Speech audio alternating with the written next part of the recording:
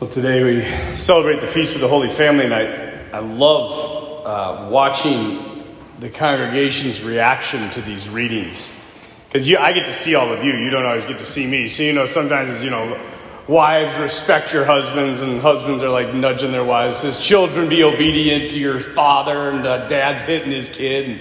And so there's all this beauty that surrounds this feast. And this is a disclaimer at the beginning of this. I want you to know that this is not an attack on anybody, okay? So don't take it as such. I think the devil loves to show up at Mass and point fingers at each other and put us against each other. So this is not an attack. It's simply what I've been seeing is kind of the going trend in regards to the family in the modern society. I came across this statistic, and it's not really, the findings of it are not really shocking to me, but what's more shocking is that people, I don't know if they don't realize it or if they just don't listen to it or whatever. Anyway, it was in this journal, and it was called the Journal of Happiness Studies. They actually have that journal. They got a journal for everything, I think. Anyway, it says there's one key factor above all others that determines someone's level of happiness. It has nothing to do with your career. It has nothing to do with the money you make, your intelligence, your wealth, whatever. It has only to do with one key factor, and that is the depth of personal relationship that you have in your life. So, how many deep personal relationships do you have? That is kind of the key indicator of how happy you are. Like I said, this didn't shock me because we as Christians would believe this. Right? We believe that we're created in the image and likeness of God. God is three persons and one God subsisting in love. God is an eternal relationship of the deepest proportions.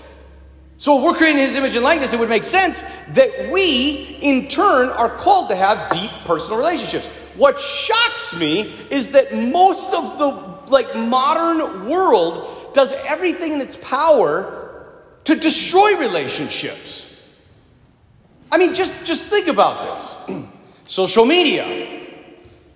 Social media is about the shallowest form of relationship that you can have with a person.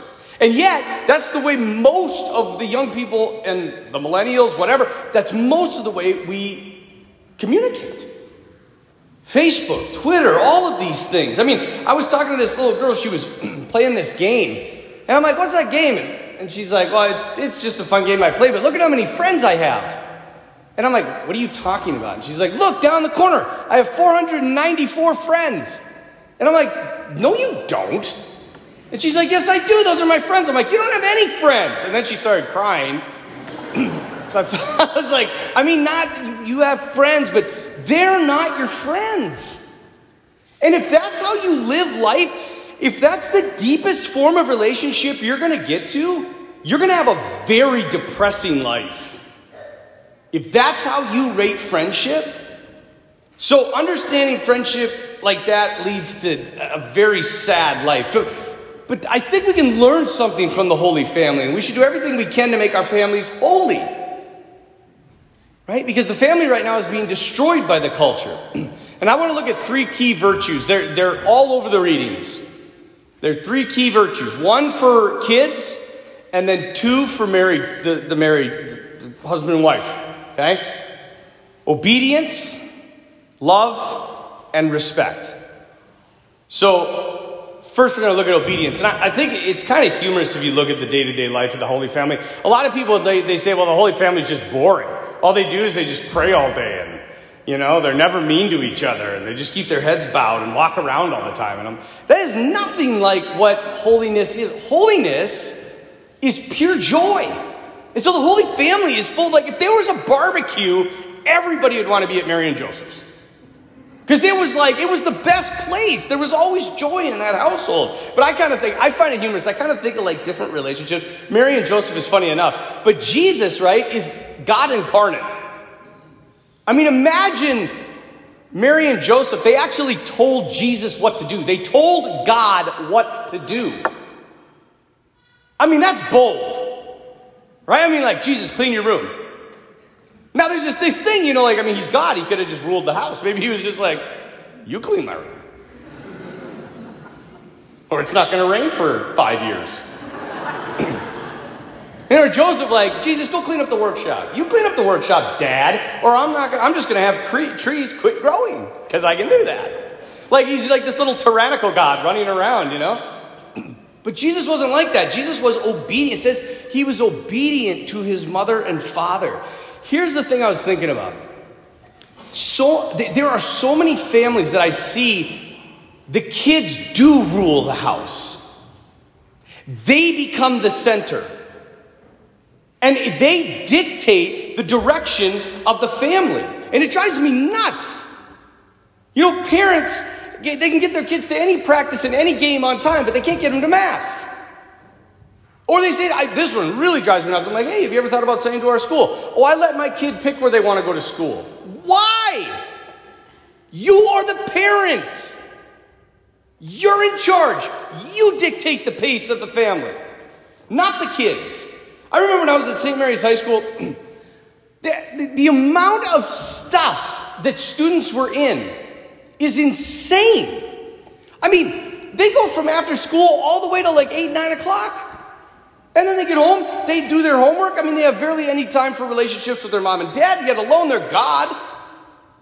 And for the record, I am a fan of extracurriculars and sports. I was in them all. But I think that the devil's number one way that he breaks the family, he breaks relationship, is he does it through distraction. I don't know if you've ever read the book, The Screwtape Letters, by C.S. Lewis. Fascinating book. But there's this one part where the whole premise, just very quickly, the whole premise of the book is Screwtape is like a master demon, and he's teaching his nephew, Wormwood, how to tempt humans. Right?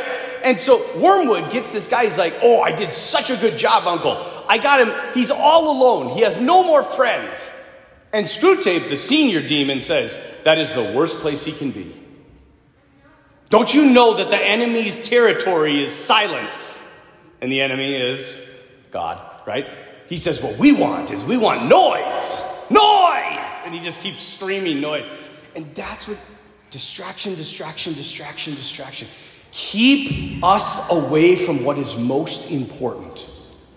Our families and our God. So parents, I'm not telling you this because you're in charge. You make the decisions. But what are you raising? Are you raising state champions or are you raising saints? That's the question. I knew a father, he sat down with his kids and he said this. He said, kids, there is a priority in our family and I want you to know it. And they said, what's that, Dad? He said, God's first, your mom is second, and you all are third. God, spouse, children. And the kids said that was a relief. Because they didn't feel like they were the center and they had to perform for mom and dad. Seriously, I think one of the major problems that we run into the family is that children become the center of everything. And so some parents are like, you don't understand, Father, my kids are so busy. Well, you are allowing that. If you're so busy, you feel like your head's going to spin off because you're doing so many things, that is you're responsible for that. I mean, I had some buddies in high school, they were farmers. Their dad said, you get to pick one sport. That's it. One sport. And you know what? They did a great job and they were good at those sports. A lot of them were state champions. And you know why they could only pick one sport? Because they had to work. And that's another thing. I was out at University of Mary. I bet I did, 500 to 1,000 different spiritual directions of all of these college-age kids. And I was sitting there and I'd hear over and over, Father, I'm so busy. It's so hard to pray. I got so much going on. I got school. I got all. And I was like, well, maybe if you just cut back on your work hours, you'd have more time. And they looked at me with like, I don't have a job. I'm like, you don't have a job? I worked 2 jobs in college. 2. And somehow passed, and I'm not that smart. I mean, I think the reality is we, and I'm not saying just people in this, I'm saying we as a culture are raising really weak, entitled, and faithless young people. I see it in our confirmation classes. I see it where I teach. It's everywhere. So, but not only are the family in trouble, we also have marriages a little bit in trouble, okay? And so the Holy Family teaches these two beautiful virtues. And I'm telling you, husbands and wives, if you get these down, things are going to be a lot better. The two virtues are love and respect. And I don't know if you read this book. It's called, very originally, Love and Respect. It's by Emerson. I can't remember his last name. Emerson. Anyway, look it up. It's great. I think we're going to start giving it as our parish. We're going to give it to every married couple. Because Father Chris Cattermas gave it to me and he said, every married person needs to read this book. And he bases his entire book on the letter to the Ephesians chapter 5 and our second reading today, in which it says, husbands, love your wives, and wives, respect your husbands. What men want is respect. They want to know they're respected.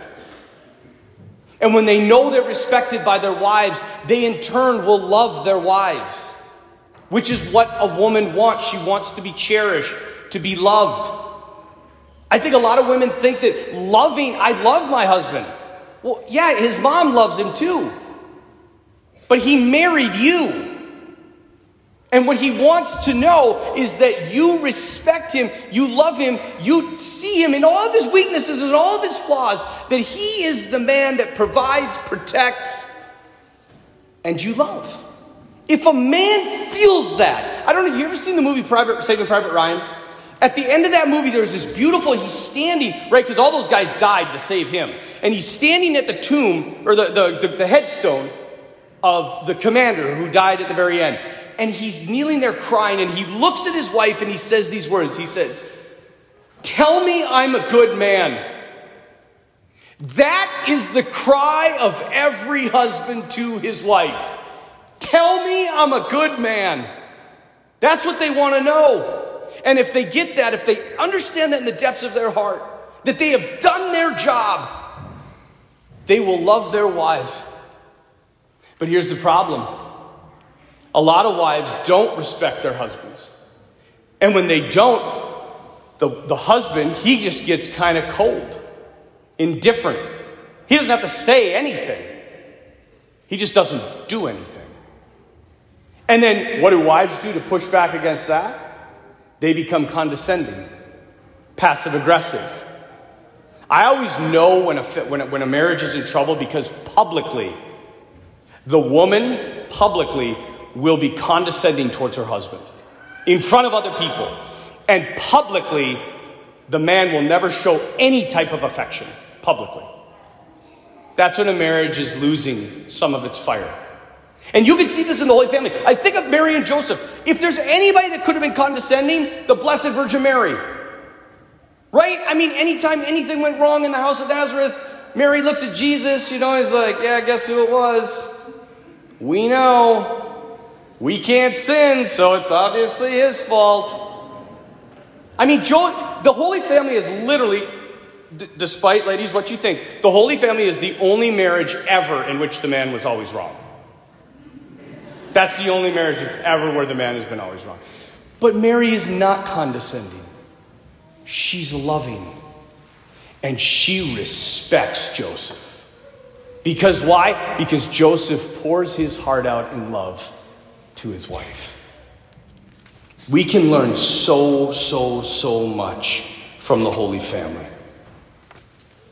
But what we don't need right now is husbands and wives bickering and fighting and being condescending and trying to win arguments against each other. What we need right now is holy families. Wives, make the decision right now this morning to love your husbands and respect them, even if they are weak and flawed. And husbands, make the decision right now to love your wives in all of their brokenness. Don't wait. And don't be sitting here and one of you elbowing the other one. You heard him, get to work. No, both of you get to work. A priest I know, he once said, marriage is a place where bad people go to die. I like that.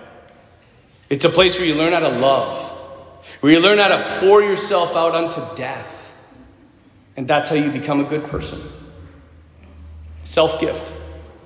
In the marriage rite, we say the two shall become one. And I'm not a mathematician, I'm a theologian. Sort of. But for two to become one, something has to go away. And what has to go away is your ego, my ego, your desire to get your way. If that doesn't go away, if that doesn't happen, your marriage, your family will never live. On this Feast of the Holy Family, may we learn that death is the way to life. And obedience, love, and respect are the keys that unlock death's door. Love is death, but in Christ, death is life.